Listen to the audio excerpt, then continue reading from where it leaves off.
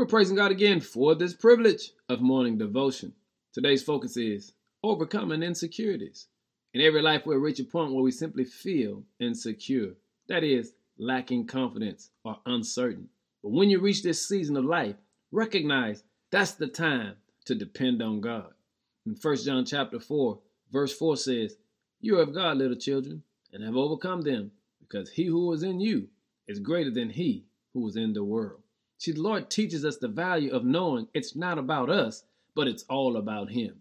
When he begins to reveal to us his purpose and plan for our lives, it literally will blow our minds because his plans are bigger than anything we could have ever imagined.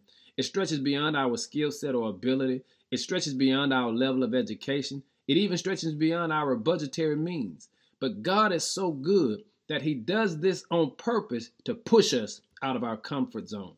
In other words, God will sometimes place us in positions of insecurities. Why? So that he can teach us this principle.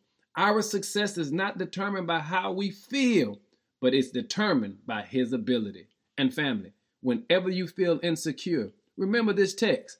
You are God's child. And because of that, you have already overcome.